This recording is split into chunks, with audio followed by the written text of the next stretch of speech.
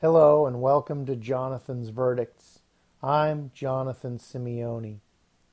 The title of this episode is Karen Controls Politics. The verdict for this episode is the political parties only care about Karen. As always, I don't edit these podcast episodes and I don't have a script. They are just a chance for me to talk about whatever is on my mind. Yes, when I refer to Karen, I am using the stereotype, the meme of the entitled, privileged, suburban white woman who acts on her entitlement and her privilege without even recognizing their existence. And I decided to record this after comments Joe Biden made a few days ago when he said, and I'm paraphrasing this, but if you can't decide whether or not you're voting for me, you ain't black. Now, this is another example of Biden demonstrating for everyone how he sees black people. It goes right along with his eulogizing a segregationist and exchanging letters of endearment and having long-standing friendships with segregationist senators, and his comments about busing and all the things, the crime bill, Anita Hill, all the things that have been talked about in great length, but obviously not enough. And as always, the Democratic Party and the corporate media is making excuses for Biden, trying to get rid of this story. And Biden himself is saying, oh, I shouldn't have been such a wise guy. But the thing is, setting aside all the questions of race, which I admit is a difficult thing to do, but just setting aside the questions of race in the context of this discussion, Biden's comments are so telling because they demonstrate what he feels and thinks about black voters and their opportunities in the elections and so forth.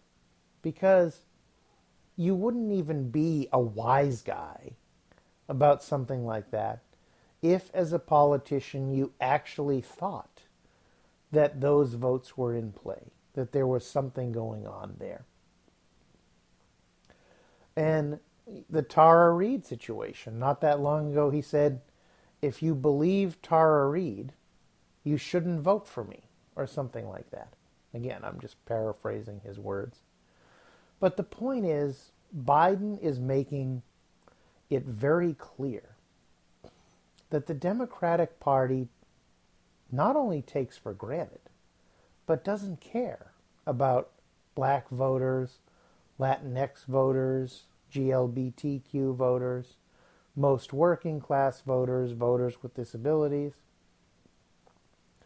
This election is all about Karen. Politics today is all about Karen, and has been for several years. In thinking about the 2016 election, there's been a great deal of talk about Russian interference, about social media posts, about young people once again not turning out to vote, about why did so many black people stay home, Bernie bros being toxic. All of this stuff has been talked about at great length. What is rarely discussed, though, is the fact that Donald Trump won the white women vote by a reasonable amount, considering the closeness of the election. He won the white women vote, I think it was 51 to 45%. And a decent amount of that was in the suburbs. the suburban white or Karen vote. But we don't talk about that because the parties don't want to make Karen feel bad for having given the country Donald Trump, being, significantly more responsible for it than Bernie bros or black people or all the other groups that are blamed for Donald Trump's victory. Because Karens voted for Donald Trump.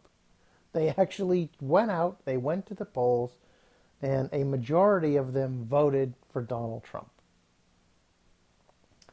So we really have to think about this in the context of why is this relevant? Well, because in 2018, the big battle, the reason the Democrats took over the House was they made a lot of gains in the suburbs. That a lot of Karens were turned off by Donald Trump. A lot of Karens were like, oh boy, we didn't really have that one right. But now, during a pandemic, the Democratic Party and Joe Biden is chiefly concerned with courting Karen. Because here's the thing. Almost 40 million people have lost their jobs. 20 million or so have lost their health insurance. The big bill coming out of the House would subsidize COBRA, would pump massive amounts of taxpayer money into private health insurance companies. It wouldn't do anything directly for people. It wouldn't change the system.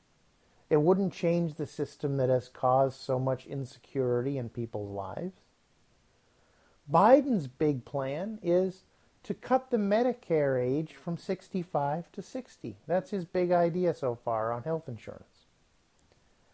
Clearly, they have made the calculation that when it comes to health care, Karen and her husband still have their health insurance. They probably haven't lost their job. Statistically speaking, they're less likely to have. And they're going to hear all kinds of talk about we have to worry about the debt and the deficit, blah, blah. And so, they don't want to anger or scare Karen. Forget about the millions of people who don't have health insurance. We don't really care about them. We don't want Karen to become frightened by change. So we're not really going to do anything to help the people long term who are in trouble. The expanded unemployment benefits of the previous bill expire on July 31st. Now, this bill that they passed in the House that isn't going to go anywhere would extend it, I think, through the end of 2021. But again, all these other countries, and I believe I've said this on another podcast, but all of these other countries guaranteed people's jobs. They simply paid employees salaries to keep their jobs on the books, 80 to 90% of the salaries. But that would have been too simple. That was too logical for America. And it wasn't corrupt enough for the corporate masters. So what they did was, in America, they enhanced this Paycheck Protection Program. And we know that all kinds of fraud happened, and a lot of the money intended for small businesses went to billion-dollar multinational corporations. And we know, for example, that a lot of people, on a related note, haven't even been able to get their $1,200 stimulus checks, and that the money through the Paycheck Protection Program is being driven out through the system by J.P. Morgan, Citibank, Wells Fargo, Bank of America. The usual people are getting their hands in there, getting a cut of the money, and the poorest people, the people on Social Security supplemental income, for example, are struggling to even get their $1,200. But again, Karen doesn't like radical reform. Karen still has her job. Her husband probably still has his job. They still have insurance. And the stock market hasn't gone down. So if Karen has a 401k, if Karen has a pension plan that's invested in the stock market, it hasn't suffered that much. Because literally trillions of dollars have gone to bolstering the stock market. And the poorest of the poor have literally gotten nothing.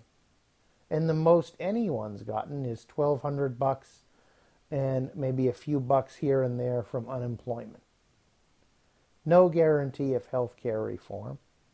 No guarantee of health care coverage. Because again, we don't even know if the Senate will accept the giveaway to health insurance companies through COBRA. But having a meaningful discussion that would really change the discussion of what matters in the election could upset Karen's delicate sensibilities.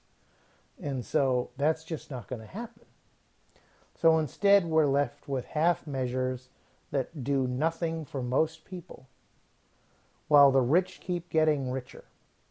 That's the system we have. That's the system the parties care about. That's the system the corporate masters want. And they've convinced Karen that that's the system that works best for her. Thank you for listening to this episode of Jonathan's Verdict.